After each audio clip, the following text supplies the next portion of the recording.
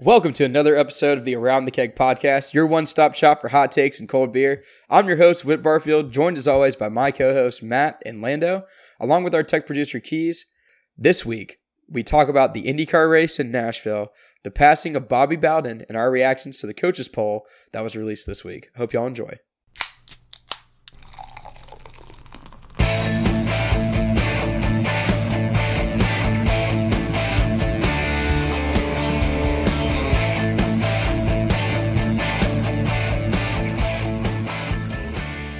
Who blew it on Sunday? What was that guy's name? In golf. I know that was very. Oh, Harris English, absolutely. Harris English absolutely blew it, and yeah, that was like a bad blew it. Two double bogeys on par threes.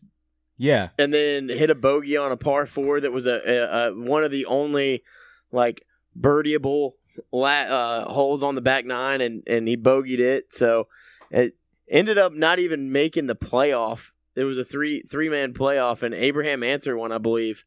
I didn't get to watch the actual. It happened live because I was at work, but I watched the replay of it on Monday, and I was sitting here watching it and like, man, Abe Ancer was 15 under, and Harris English was 20 under. So he really blew it. DeChambeau collapsed, and there was somebody else in there who kind of collapsed. What was it? Matsuyama kind of fell off too at the end. Matsuyama was in the playoff. I don't know that he fell off. He was in the playoff? He had a couple of putts that would have actually ended up making him the winner that he missed late in the round. So there was that. I don't remember him really blowing it. DeChambeau, he really blew it. But no, I don't think any of them were as bad as Harris English because he was a wire-to-wire leader. And the next thing you know, I look up and shank into the pond and on a par three, and then it was like, all right, well, no worries. He's a pretty mentally tough guy. 2 holes later, par three, shank into the water. Just rough day for Harris English. He was a Georgia player, wasn't he, Whit? Yeah, he was. I think I actually remember him being at Georgia. It wasn't any time recent, but it was a while ago, and he was a really good player. He actually, I think, won, I believe it was his first tournament earlier this year in a playoff. I think it was against the amateur too. I can't remember his name exactly, but he's had a really good season. I think he's a guy that might be coming on a little bit in the golf world, even though he's a little bit older and not as young like some of the big time up and comers. But he's looking pretty good.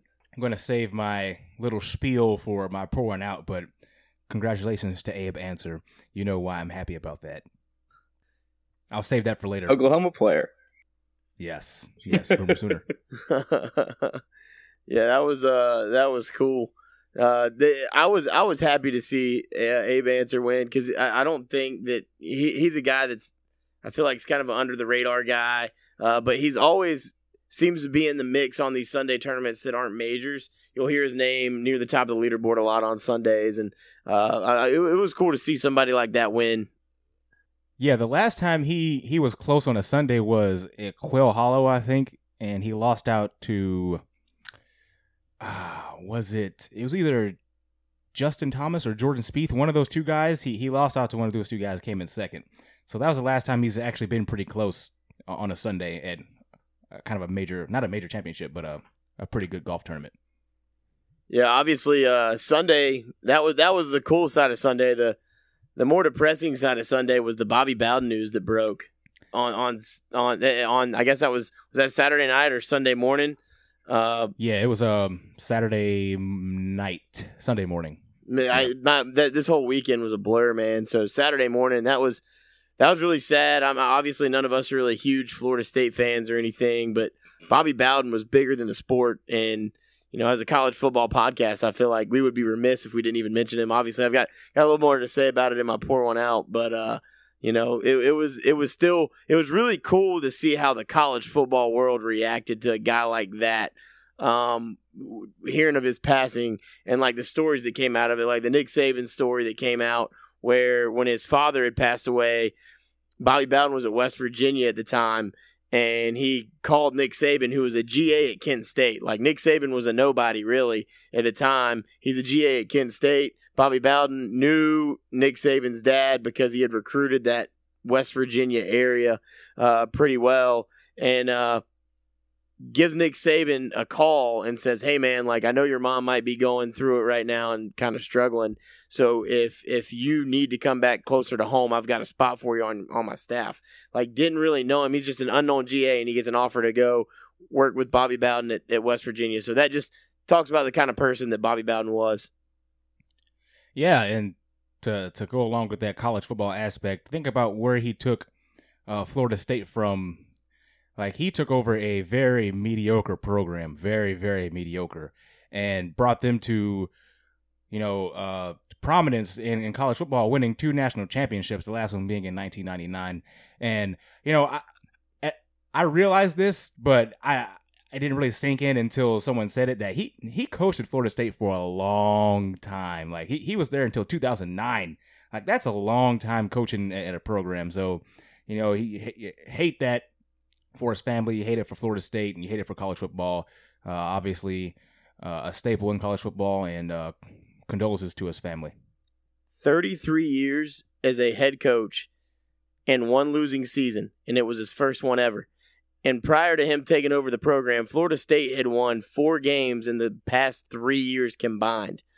I mean, like, just the what he did for Florida State was it'll never be done again. Like, especially in this age of college football and where everything's going, Florida State was a quintessential middle-of-the-road Power 5 program. They were nothing. They were nobody. I mean, they were just little old Florida State.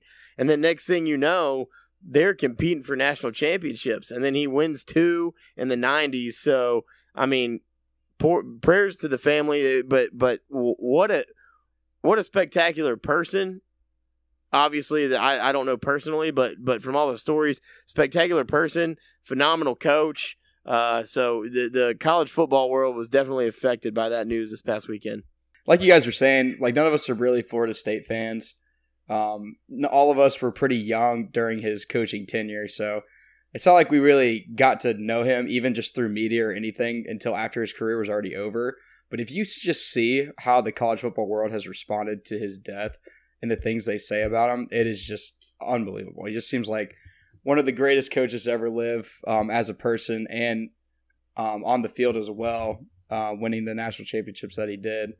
And Josh Pate said it on his show. It's incredible to see a guy who has won so many national championships, and everybody that says anything about him, all they do is talk about what a great person he is. No one even brings up the accomplishments. So that really speaks volumes to the type of guy he was, and it's sad to see him go for sure. Speak for yourself, man. I'm old. I saw this dude in the Sugar Bowl against Georgia in like 2002. That was like one of the first major bowl games that I really remember was the Georgia-Florida State Sugar Bowl in 2002.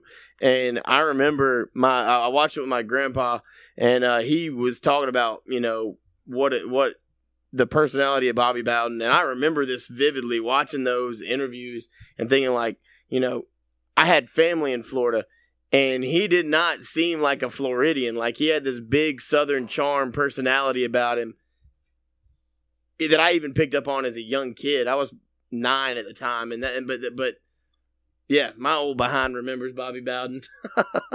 I'll be honest, I don't think I remember any football games from when I was under 10 years old, so that surprises me a little bit. But I think the earliest football I can look back upon is probably like, I remember some games, from like kind of later 2000s, early 2010s. Like, I think 2005 was the first year I actually paid attention to it a little bit.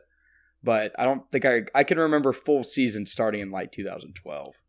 See, how old were you in 2005? You put him at 8. Oh, gosh. 8 or 9. Yeah, that was 9. me. That was me in 2002 or 2001 season. The 2001 season, the 2002 Sugar Bowl. So I was 8. So that was really the first season I paid attention to college football. And the Sugar Bowl that year just happened to be Georgia and Florida State. So I remember that one pretty vividly. I don't remember the game that much. I remember a lot of the players. But I remember Bobby Bowden and it being such a big deal. And Mark Richt was like in his second or third year. I don't remember. I don't remember. He was a young, tenured coach at Georgia at the time, and he had the whole storyline that I remember being around it was mentor Bobby Bowden to the young Mark Richt, and now Mark Richt faces the old master. And Mark Richt had a big appreciation for Bobby Bowden because of the man that he was. And so just definitely the outpouring of support for the man that he was has been really cool to see. Definitely. Let's stay on this college football topic. The Coach's poll came out today. I don't know if you guys saw or had a chance to look at it. But here's the top 10. I'm going to start at 10. A little more dramatic. You got Cincinnati at 10, North Carolina, Iowa State, Notre Dame, Texas A&M, Georgia, Ohio State, Oklahoma, Clemson, and Alabama. How are you guys feeling about this coaches poll that came out today? I think it's preseason coaches poll, so honestly, it doesn't really matter at the end of the day, But yeah, it's pretty chalk. It's something to talk about. It's pretty chalk to me. I mean, I like that they had Oklahoma at 3 because I feel like usually they just stick Alabama, Clemson, and Ohio State as a top 3 no matter what, just in any order, however they feel best to put them. I like that they have Alabama at 1 as well because even though I don't really think Alabama doesn't return a lot of players, when you look at their preseason roster, you don't go like, oh, here we go. Here's all these players returning, this whole system returning. Like Alabama's going to win again. They're just looking at it as the fact of like Alabama won the championship last year. Alabama's always really good. How can you not have Alabama at 1? And I really like that kind of respect they give to Nick Saban in Alabama. I think that's kind of how it should be to start the season. And then same with Clemson. I mean, they're good every single year. They bring back a lot of players. Dabo Swinney is probably the second best coach in college football behind Nick Saban. I'm good with it. Georgia at 5, I like. Behind Ohio State, I think Ohio State brings a lot of people back.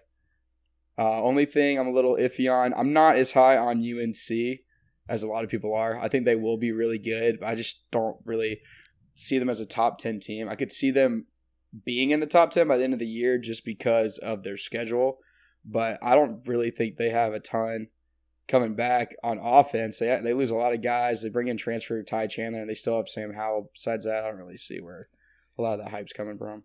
Yeah, my biggest shock to the system, and this team isn't in the top 10, but my biggest shock was LSU at 13 after the season they had last year. I think 13 is being a little generous for LSU. I could see them kind of more maybe down in that 19, 20-ish range, maybe 21 or something like that. But 13, that's getting close to the top 10. That's generous. That's very generous. Yeah, I don't put a lot of stock in these coaches polls and preseason polls because of that reason alone. And there's always a team that's more near the bottom of this list that at the end of the year we're going to look back and be like, oh, we probably should have seen them being higher. And I don't know. To me, LSU is a little high. Notre Dame, I don't really see them as the 7th best team in the country. Obviously, they bring the name brand. They play in the ACC. They're probably going to win most of their games because the ACC is really down right now. But, overall, I don't have a lot of problem with it. I think the top 6 is you could put solid. That top 6 in pretty much any order. And I would say, yeah, those are probably going to be the top 6 teams at the end of the season in some way, shape, or form. With the question mark, I think, of that group being is A&M for real this year. I think they are. So I am still up in the air on A&M simply because they're not bringing back Kellen Mond. Now I hate Kellen Mond. I can't stand the guy. I think they could do a lot better at quarterback, but we haven't seen who their starting quarterback is, and he doesn't have any significant playing time. So that's going to be the biggest deciding factor for Texas A&M. If they can get a quarterback in there that is just a touch better than Kellen Mond, I think Texas A&M could be very, very scary. Dude, I am totally with you. But I think if I was a Texas A&M fan, I would be more happy than upset that Kellen Mond is not coming back. Yes. Because I think with Kellen Mond, you knew what you were going to get with Texas A&M. You were going to be, now I know they ended 5 last year, could have ended 4, but you're going to be a, B+, A- team. Even no matter how good the team is around Kellen Mond, he can only do so much for you. So if this, I think it's Haynes King, who's going to end up being their starter. If this guy ends up being a superstar, or at least just better than Kellen Mond and can make more plays than Kellen Mond could, this could be a team that honestly, in my opinion, could end up knocking off Alabama and winning the West and potentially winning the whole SEC as like a top ceiling. I'm not making that prediction or anything right now, but they have the team coming back to do it. They have all the pieces around them. They have the defense around him to do it. It's just going to depend on the quarterback. Now, that being said, he could also come in and be absolutely terrible and make them even worse than they were last year. Because Kellen Mond, even though he wasn't great, he was steady. Yeah, and he wasn't going to lose you a lot of games, but he wasn't going to win you a lot of games either.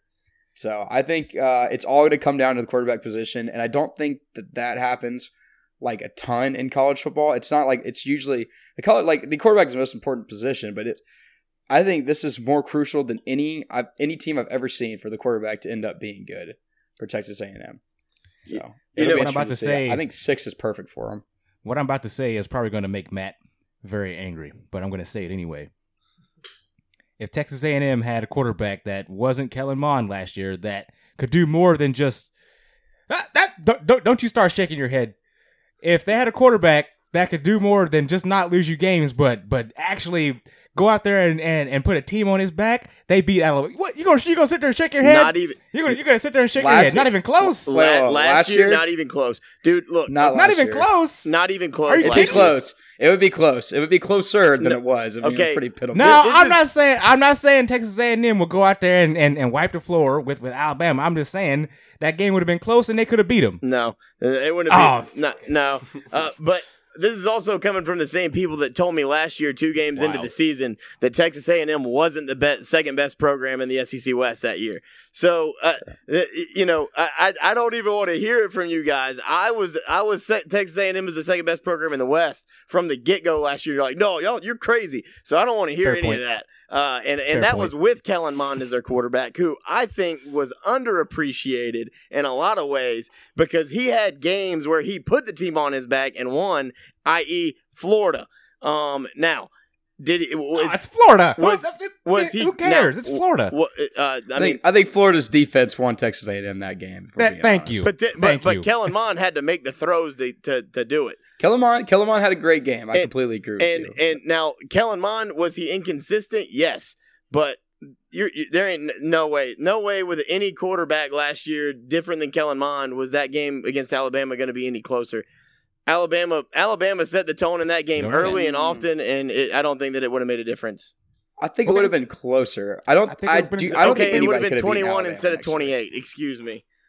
I think it would have been closer. Like it could have been like a 2-touchdown game, maybe 10-point game at best. If they had like a superstar Heisman level quarterback. Yeah, I mean that's what I'm saying. Like if Justin Fields played for or Trevor Lawrence. All right. I'm not going that far. I'm not going that far. I'm just saying if they had I don't know, who was a good quarterback last year? Not like super Heisman Justin Fields level, but who was a good quarterback last year that, Mac Jones.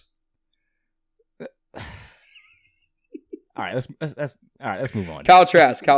Let's move on. Kyle Trask was a great quarterback last year. Okay, yeah. All right. See, so if they had Kyle Trask, Kyle Trash. If they had Kyle Trash, then yeah, all right. That game's closer than Matt wants to believe.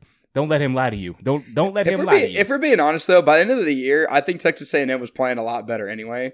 So I think if you had Texas A&M play Alabama in that playoff game, it would have been way better than it was the first time. I'm not saying A&M would have had a chance to win, but I am saying I think it could have been a 2-touchdown, double-digit kind of game, not like a 3-touchdown, 4-touchdown kind of game.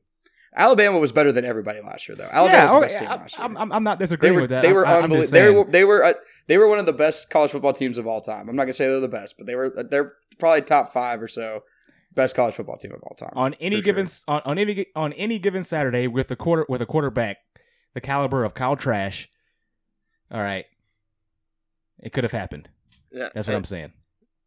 No, I don't even think. Okay, this year maybe Here's the one thing that I realized about Alabama that the media has just kind of like ignored completely about this year. We're returning 8 of 11 starters on defense. Oh, congratulations! Don't you worry. You want a cookie? I've read all about it. No, I feel like want a that has medal? been something that's been completely ignored overall. It's like, oh, but look at all the things that they've lost on offense. Well, we're returning 8 of 11 on defense, a defense that was much improved last year, by the way. Yeah, Matt, did you see that Alabama is ranked number 1? I did see exactly. that. I did see that. But you know what? That's rat poison. That is called rat poison. God. He's over here talking about how the media doesn't give Alabama enough respect. They don't give for their us enough defense. credit. No. And they're literally ranked number 1 in the preseason. I'm not saying they you don't can't give be us ranked higher than 1, Matt. I am not saying that they don't give us respect. I'm not saying that. That is the Alabama privilege right there. That's the staple of all Alabama fans. They don't give us any credit. I never said they didn't give us any credit. The media this, the media that. I have just said that the one question mark that they keep plopping on us, and I feel like I've even been in that situation. We're like, yeah, man, we are returning. We did lose a lot last year. Not even thinking we returning 8 of 11 on defense. Oh, 8 of 11. Oklahoma's returning and bring in Henry To'o to play middle linebacker from Tennessee. Who? From Tennessee. He was the best linebacker in the SEC last year. Yeah. He's good. Absolute stud. Yeah, Alabama's gonna suck this year. I hate you. Absolutely hate you. No way they get any higher than where they're at right now in the coaches poll. I just find it. No. I know. I'm not saying that they're not giving Alabama respect. I don't know. I think it's fun. It's funny that every year it's but this is the year that so and so is gonna beat them. This is the year that, and then this year it just happens to be that this is the year that A&M is gonna be the team that beats them. Okay, Matt, you talking all that now? Just wait until Alabama wins 5 games this upcoming season, and your face gonna be Can I just say one thing? The fact that you two are arguing over Alabama once again, so happy. Just warms my heart because it makes me know that college football season is upon us. It's very close. We are so close. We're just a couple weeks away from Georgia playing Clemson, LSU playing UCLA, Alabama playing Miami. I have no idea who Oklahoma's playing to start the year. It's going to be an awesome week. I can't wait for it. Labor Day is coming up. I think Oklahoma's playing like the Lincoln College of the Blind. I think it's Tulane or something. Close enough. I think it's Tulane. I remember making a statement about how it was a cupcake team. Well, I mean, the SEC plays cupcake teams like at the end of the year, so you can't even talk crap about that. In the coaches poll, Georgia only plays 2 ranked teams all season as of now. So, I'm not going to talk much crap. I'm not talking much crap. Out of everybody in that top 10, Clemson easily has the easiest schedule out of everybody in the top 10. I mean, talk about cakewalk. Yeah, you got to be kidding me. I made fun of Georgia's schedule, but Clemson's schedule is a complete joke. It's horrible. It's really horrible. Hey man, if they get by Georgia and lose a game after that, they do not at all deserve to be in the playoff. No way. Even if they beat Georgia, in my opinion. Their schedule is absolutely atrocious. Alabama actually has a pretty tough schedule this year overall. At Florida, at A&M. Miami. Ole Miss. Ole Miss is 25 in the coaches poll right now. Ole Miss is 25. LSU is 13. Plays at Auburn, which is always tough. At Auburn's tough. At Mississippi State is never a fun environment to play in, because especially if they're gonna suck. They're gonna suck, but the stupid cowbells, I hate that. I hate that place. I hate that place. It's awful. It's a lot like Stillwater when they had those paddles and they beat them against the those pads. I hate it. It's the most annoying thing I can't stand it. See what's funny is Alabama is actually set up the worst to win the SEC this year. They probably have like the toughest schedule in the SEC. But the fact that they're Alabama and they're the best team in the SEC, everybody looks at it and they're like, this is an undefeated schedule. Even though they're playing number 6, I think Miami's 11, or no, what are they? Florida's 11.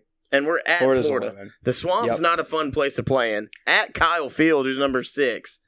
That's going to be one of the games of the year. It is. Sure. I mean, it's a Saturday night in College Station. That's going to be a nasty, nasty game. That's going to be a tough game. I think if Georgia, not counting playoffs and conference championships, if Georgia-Clemson is not the game of the year, it's going to be Texas A&M, Alabama, all dependent upon the quarterback, like we were saying before. Now my question is why are we getting Alabama, Miami again? Who made that decision? I think Miami's going to be sneaky good this year. Who thought that would be a good game? What do you mean again? Did they play recently? Well, they make these the Chick-fil-A kickoffs. I think they made it like 4 years ago when Miami was in the ACC championship against Clemson, and Miami is a big brand. Even if it's not necessarily like the biggest, they're a top 15 brand in college football. The U still sells. It'll be interesting. I'd love to go to that game, but tickets are stupid.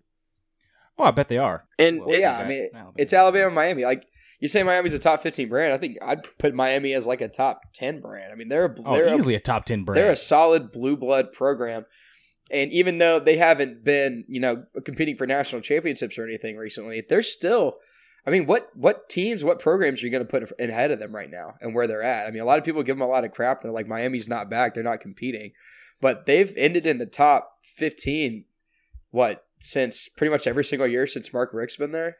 And they've switched over to Manny Diaz. And they've won a national championship more recently than Georgia. So they're definitely... Yeah, but so is Colorado. So you can't... That just doesn't even Hey, while we're on Miami real quick, while we're on Miami... did y'all see Derek King signed an NIL deal? It's the quarterback, in case you don't know. It's the quarterback for Miami. Derek King signed an NIL deal with the Florida Panthers, an NHL team. Now, what does the deal entail? What is he like? I think he's just marketing for the team, like on his social media. I don't know. I saw that the other day, though. I was like, why in the world is a hockey team paying a college football player to market their team? Well, because when you're in Miami, Florida, you're not in the most lucrative hockey market, but you are in a very beloved. That's a college team program that's very loved. So you put the face of that team as to market your hockey team, and you say, "Hey, like try and get people to go there." That's the whole idea. That'd be like whenever the Hawks are terrible, they'll have Dansby Swanson waving a Hawks flag every now and then, just to From this article, it says King will appear at a Panthers game, work with the social media and marketing teams, develop co-branded merchandise, and a concessions menu item at BB&T Center. This dude is literally going to get paid to go to NHL hockey games. Dude, I just wish he would know how much money I spent on going to Predators games this past year. An absurd. I went to a playoff game. An absurd amount. If somebody would have paid me to go to an NHL hockey game, oh my gosh, man, I'd be rolling in dough. Derek King got hurt at the end of last year, didn't he? What's his injury status like? He should be good to go from what I've heard. I'm pretty sure he's 100% full go for the Alabama game. I think that was announced last week. I think he tore his ACL early enough on that he was able to recover, and I think he's been practicing and everything. Yeah, he's 100%. It was like after they got smacked by Clemson that he got hurt, I'm pretty sure. So it's like week 5 or 6 or 7. We all know Alabama's kryptonite when it comes to the type of quarterbacks they play. That's those mobile type quarterbacks that can kind of give you a little something through the air. So I'm not saying Miami is going to come in there and beat Alabama. I'm just saying he may give them a little kick in the butt for the first quarter, and then they'll figure him out. I just would like to note that narrative, Justin Fields last year, he was hurt.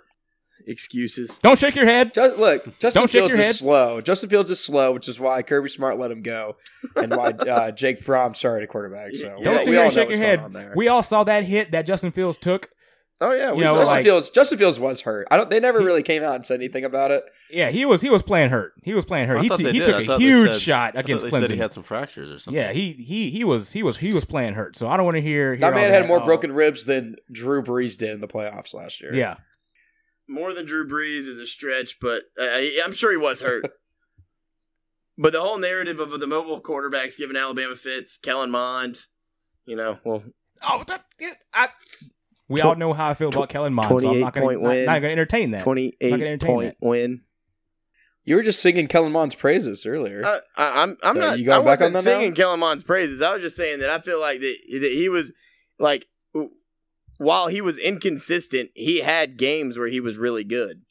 I heard the words, he seems really underrated. Underappreciated. That's what I heard too. No, you said underrated. I heard you said he should have won the Heisman last year, Matt. Oh, yeah. Now you're just putting words in my mouth. Nah, but this has been great, man. Like this time of year, I mean, we're like what 3 weeks away officially today. Yeah, September 4th. I think August 31st. Labor Day weekend. Labor Day August weekend. 31st is like the first 1, 2, kickoff 3. game, I believe. 3 weeks from Saturday is the Yeah. first. Okay, so the first games are before that, but 3 weeks from Saturday is when the big teams all kick off. It's when the Chick-fil-A kickoff game is. It's when the Mayo Classic's going to be. And I'm going to Charlotte for it, and I'm super excited. I cannot wait to get down there. And Charlotte's I'm hitting up hosting game day for the first time too. Yeah. That's gonna be really sick. I'm going to the Ole Miss Louisville game that Monday. It should be a blowout. Yeah, Louisville's pretty good this year. So They are. They're probably good. It should be a blowout still, in theory. Depends on. it'll be a blowout. Ole Miss's defense is going to be interesting because like a lot of I've watched a lot of Lane Kiffin's press conferences, and obviously it's been the elephant in the room in every press conference is how bad it's been. But he's addressed it. He's like, yeah, we sucked last year, and we've got to fix it. And the crazy thing to me is like.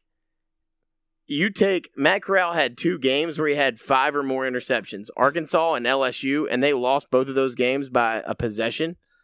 And you're talking about a 7-win Ole Miss team last year and a 10-game SEC schedule, which is I never would have thought preseason that was even possible. Wait, how was the IndyCar race? It was incredible. But honestly, and Chad asked me this question too. He said, how would you compare the IndyCar race to the NASCAR race we went to? Two different types of racing. Yeah, and that's what I told him too. I was like, honestly, the race experience, I enjoyed at NASCAR more because where you sit, you can see the entire track. Like at the IndyCar race, we could only see I think it was like turn 10. Yeah, we could only see that turn and the little straightaway they were on right when they hit that turn. Which there was 3 races on Sunday, and during the truck race they had. Every single, I think it's like a couple half miles or whatever, they had ramps. So the trucks hit so the ramp was right in front of where we were sitting. So when the trucks come around the turn, they get up on one wheel and they kind of turn over like that. And then they like skirt a little bit and then they stop. And then they hit this ramp going full speed, probably like 150, 180 miles an hour and shoot off into the air as they like keep going with the race. So that was super cool. We were all standing right in front of that, going absolutely crazy. But United Rentals, the company I work for, sponsors one of the drivers. His name's Graham Rahal. Yep, Graham Rahal. And he is he's actually a pretty good driver. He's a great dude too. We actually got to go into his hospitality tent and drink with him a little bit and talk to him and some of the other drivers. Yeah, it was real cool. I met I think his name's Brian Rahal. He's the owner of that race team. Rahal's in the name. They had a couple other names in it too. It's like RLL. Yep, and his dad won the Indy 500 in the 80s, I think, like 82. Mm-hmm. And awesome family. I mean, those people are really cool. We had a good time with them. They treated United Rentals really well. We had our own suite. We had free food, free drinks. They had this kind of moonshine sponsor they had. Little stand. They were giving out these like Arnold Palmer moonshine drinks, and it was just, I probably had about 8 or 10 of them by the end of the day. I mean, it was just unbelievable. Yeah, I was feeling it big time. We were having a really good time. Graham ended up coming in 5th, so he did really well. There was a lot of wrecks. Yes. Did you actually watch the race? Yeah, I watched it while I was sitting in the office not doing anything. Because I was excited to see what it was like, because I know they were going over the bridge and stuff like that. And I actually kind of got bored of it because there was so many wrecks. And they had a red flag, and then they ended up having some more wrecks to fix the tire barriers. But the end of the race was very exciting because Colton Herta was pushing to try and pass. I forget who was in front, and he ended up putting it into the wall and actually kind of messing up his thumb. But the end of the race was exciting. It's just the beginning and kind of middle parts were a little boring. It was very boring. The beginning and the middle for sure. I honestly think they went. It was either 80 or 82 laps. Yeah, and I'm pretty sure close to half of those laps were ran under caution. Yeah. Like it was absurd how many wrecks there were. And I actually asked the question too, to some of the guys that were there that have been to IndyCar races before. Why do they not pave a track? Like, understand they want it to be like authentic road of like where people drive on a normal day-to-day basis, but the fact that they don't do anything to smooth over the terrain for the drivers. It's just like plain road that everybody drives on every single day. That's because it's a street course, so yeah, it's kind of a lot like how Formula One, they race at Monaco. It's a street course, and then IndyCar also goes to St. Petersburg, and that's also a street course. So they're basically racing on the street, so they're not going to pave that. Yeah, see, I just think that's like extremely unsafe. I mean, I don't really know racing that well, and I made sure everybody knew that, so I wasn't asking a bunch of dumb questions. But because in NASCAR, when they do road courses, is that just straight road, like where people? Well, that's a difference. Like those are actual race tracks, so they're paved in whatever concrete or asphalt. NASCAR doesn't race on street courses. They don't go to a city and then block off sections of the street and race on the street. Well, here we are, everybody. Welcome to our racing tutoring session going on right here. We're all learning something. Talking racing. You talked about Graham Rahal. I'll never forget, and I think, Matt, you'll probably remember this too. I forget the year, but it was the year where Dale Jr. had the National Guard paint scheme, and Graham Rahal also had the National Guard paint scheme. He was coming to the checker flag in turn 4 and walled it. I think he cut a tire or something and walled it.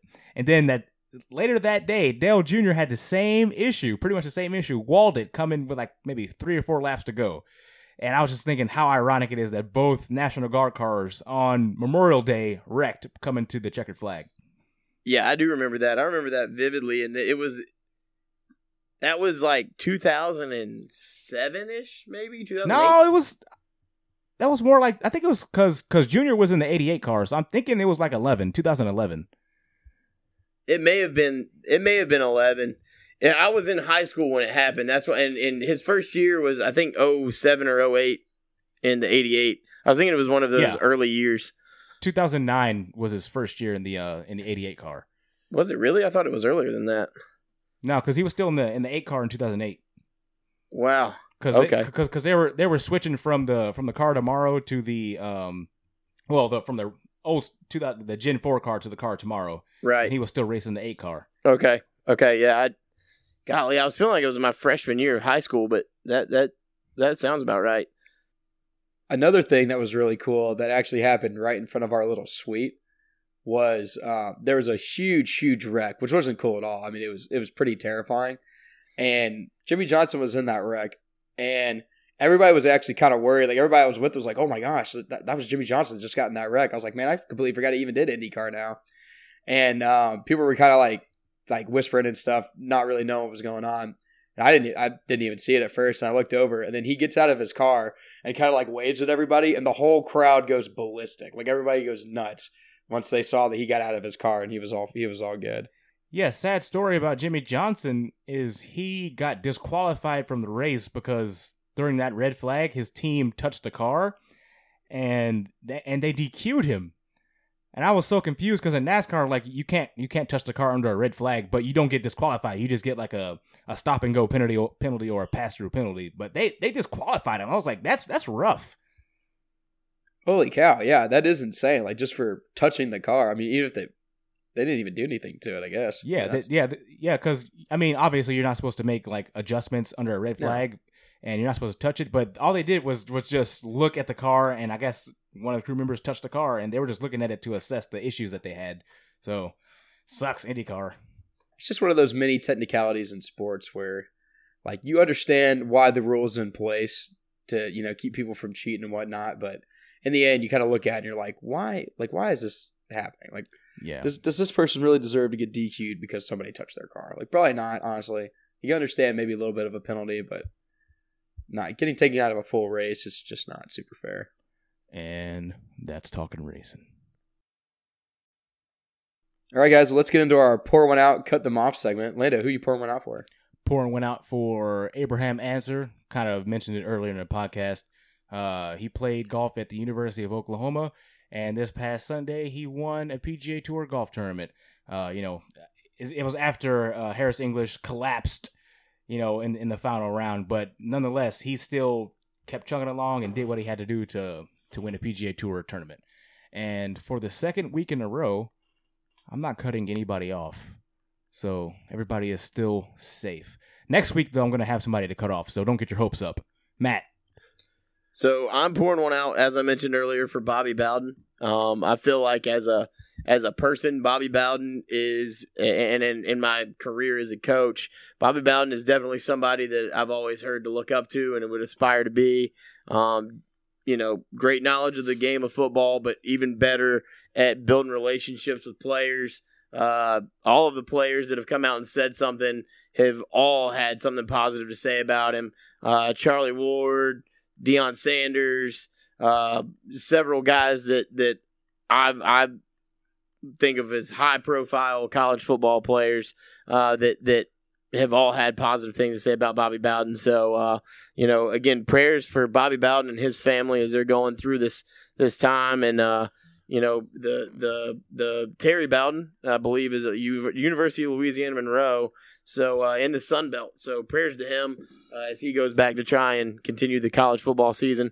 And then I am cutting off the No Fun League. The NFL released today that they are going to be penalizing taunting again. Huh? Again? Again. And to me, it's like, really, why are we going back on this? Like, they really want to make sportsmanship a key emphasis. And that to me, this is just the NFL, the No Fun League, coming back in full force. And I am over Roger Goodell's reign of terror on that kind of stuff. I think it's ridiculous. These guys are multi-millionaire athletes. If they want to stunt on somebody, let them stunt on somebody. I mean, come on, man. This is supposed to be football. It's fun. Let them show out. One of the main reasons I watch the NFL on Sunday is just because the players get to celebrate and taunt when they get in the end zone. Like, that's one of the fun things about the NFL that you don't get in college is the taunting. What the heck? That actually kind of ruined the rest of my night. Thanks, Matt. But cutting off Matt this week for ruining Lando's night. It happens. It happens. Who are you cutting? Who are you pouring one out for? I'm actually going to be pouring one out for the greatest country in the entire world, the US of A, United States of America. I thought you were going to say Sierra Leone. Do what? Sierra Leone? I thought you were going to say Sierra Leone. Sorry. The second best country in the world. But I think this is something that really hasn't been reported on almost at all. The United States dominated the Olympics. We won overall medals by over 20 medals. We had by far the most gold. We had by far the most silver, and we had by far the most bronze. We weren't by far the most gold. We had one more than China for the most gold. My bad. We also had Caleb Dressel, who was the swimmer, and he had 5 gold medals, which led the entire field of individual athletes in gold medals altogether. The United States completely dominated the Olympics, and I've actually been really surprised at how little people have talked about the results of how the Olympics ended up this year. So I'm pouring one out for the USA, and I'm also going to be cutting off the Mets for blowing the 4-3 win or 3-game lead they had on the Phillies and on the Braves this past week. They are just playing absolutely terrible. The Grom is hurt right now. So they're just really not rolling the way they were to start the season. They traded all these prospects for Javier Baez. He only has 1 more year on their contract, and he's been just awful since he's gotten there. Besides the 1 home run he had on opening night, which everybody's been talking about. But they're just not playing well. The Phillies and the Braves right now are battling for the lead in the division. And honestly, for me, I'm hoping the Mets just don't even get back into it because even though I hate them just in the sense of they're a Braves rival, I also just hate them because they're just an annoying franchise. So, Mets, you're getting cut off this week. Keys, you pouring one out for? Sticking with baseball, I'm pouring one out for Marissa Rohan. I don't know if you guys know who that is, but it's the ball girl for the Dodgers who tackled that fan that ran on the field during the Dodgers-Angels game. So that was really cool to kind of see her make that save. The crowd went wild. So pouring one out for her. Good job keeping the peace, even though it's not her job. And I'm going to be cutting off Peyton Manning's Hall of Fame bust because they definitely only used about 10% of his forehead in that thing. Need to be way bigger on that, but I'll do a slight pour one out for Peyton Manning as well. Congratulations to him on making the Hall of Fame. Right on cue, Whit. As you talk about the Mets' struggles, and their acquisition sucking, Adam Duvall hits a 2-run bomb to tie the game in the bottom of the 4th. And just, full-on beauty. But Peyton Manning's speech was phenomenal. It was awesome. He needs to be the next commissioner. When Roger Goodell's done, make Peyton Manning the commissioner. I wouldn't hate that. The sheriff, Peyton Manning. All right, so if you guys were a defense coordinator, which quarterback would you rather play against, Peyton Manning or Tom Brady? Neither. I would rather play against Peyton Manning, and I honestly think they're just as smart as each other. But Tom Brady has like some kind of weird black magic on his side. So I knew Whit was going to mention the juju. I can't deal with the black magic. Tom Brady, there's no reason in the world for him to be as good at football as he is right now. I think no matter how much you take care of yourself and no matter how smart you are and how much you study, you literally have to spend every waking moment of your life to putting in an effort to become a quarterback, to do what Tom Brady has done right now. And I know there's no way he does that because he's also married to one of the hottest women on the planet and he has children. So, and I know he's a good dad. He's got to be. He's just one of those guys you're just like, I hate you because you're good at everything and it makes me really mad. So, I would never want to coach against Tom Brady. My coworker said something today that absolutely blew my mind. So Calvin Johnson got inducted into the Hall of Fame this past weekend, and this stat blew my mind. So Calvin Johnson had a whole ass career. He was drafted, retired, and inducted into the Hall of Fame in between Tom Brady's 7th year and to now. So Calvin Johnson had a full Hall of Fame career, all mushed in between Tom Brady's career, and Tom Brady is still playing. No, just put that into perspective. Calvin Johnson had a short career, though. I mean, it is true. It is true that happened, which sounds insane. But Calvin Johnson retired when he still had a lot left in the tank. He was what, early 30s when he retired? Let's see. I don't even think he was that old. He wasn't even that old. No, he had only played. I want to say that he had only played like 8 or 9 seasons. Yeah, it was kind of like a Barry Sanders situation. Like, of course, playing in Detroit. Yeah, he was 31 years old when he retired. That's young. That's super young.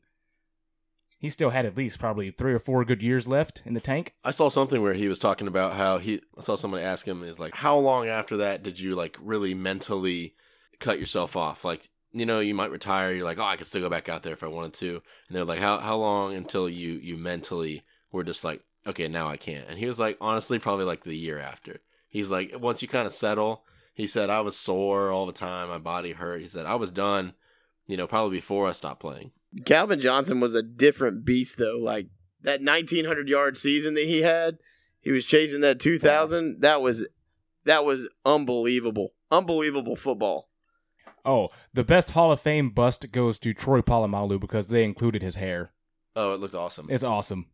His was awesome, and Drew Pearson's afro was awesome. Yes.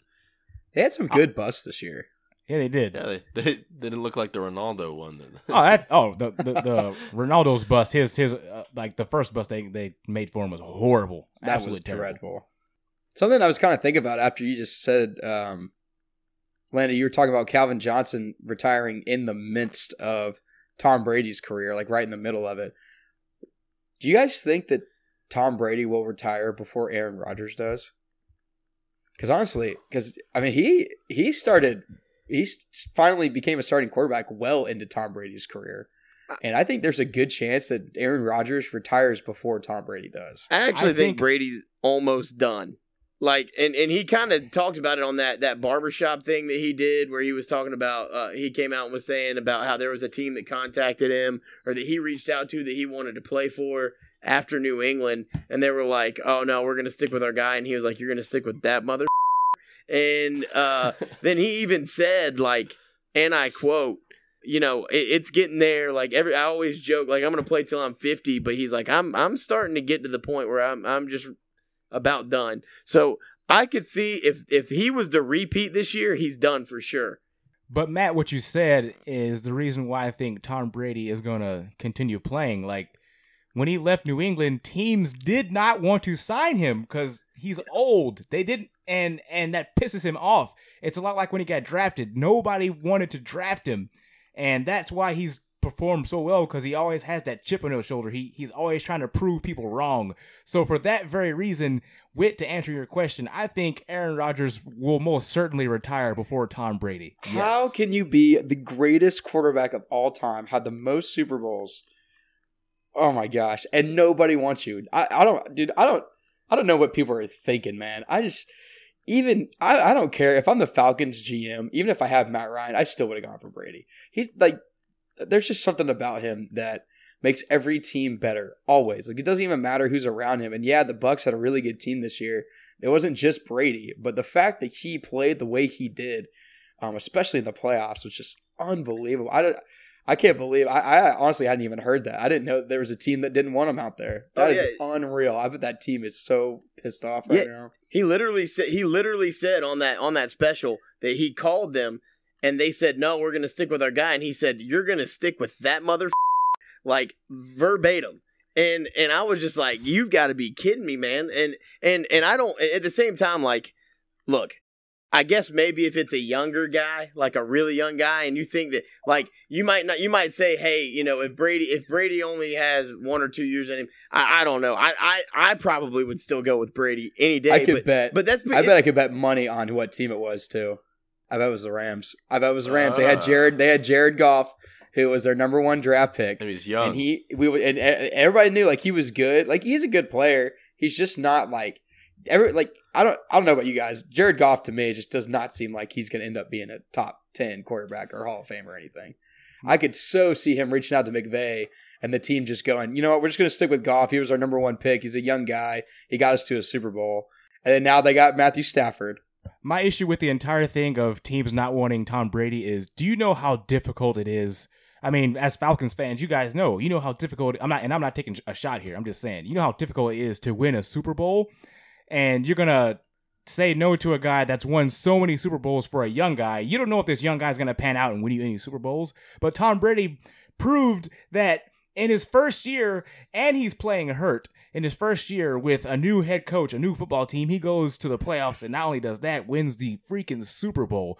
Like, you passed up an opportunity to do something a lot of teams in the NFL haven't done. Unbelievable. It's crazy because, like what Whit was saying earlier, like, Tom Brady kind of does this whole thing in his head that I was doing with Alabama earlier, where it's like, hey, you know, they aren't talking about how we got 8 returners coming back on defense. Like, Tom Brady's like, oh, they think I'm old. They think I'm washed up. So I'm going to go win a Super Bowl with a torn MCL. That's number 7, baby. Well, that's our show. Thank you guys for listening. As always, we appreciate it. This week, we have our first 5-star reviews of the week. Our first one is from Rick James 1197, and we do have one more, and this one's from A.Mo 1998. We appreciate both of you guys for leaving a review, and for everybody else, if you guys want to shout out on the show, please leave us a 5-star review or just some helpful criticism for the show, because we're always trying to get better. Send us any questions or topics that you want us to discuss in the show as well, and we'll be happy to include as much as we can. Hope you guys have a great week. See y'all.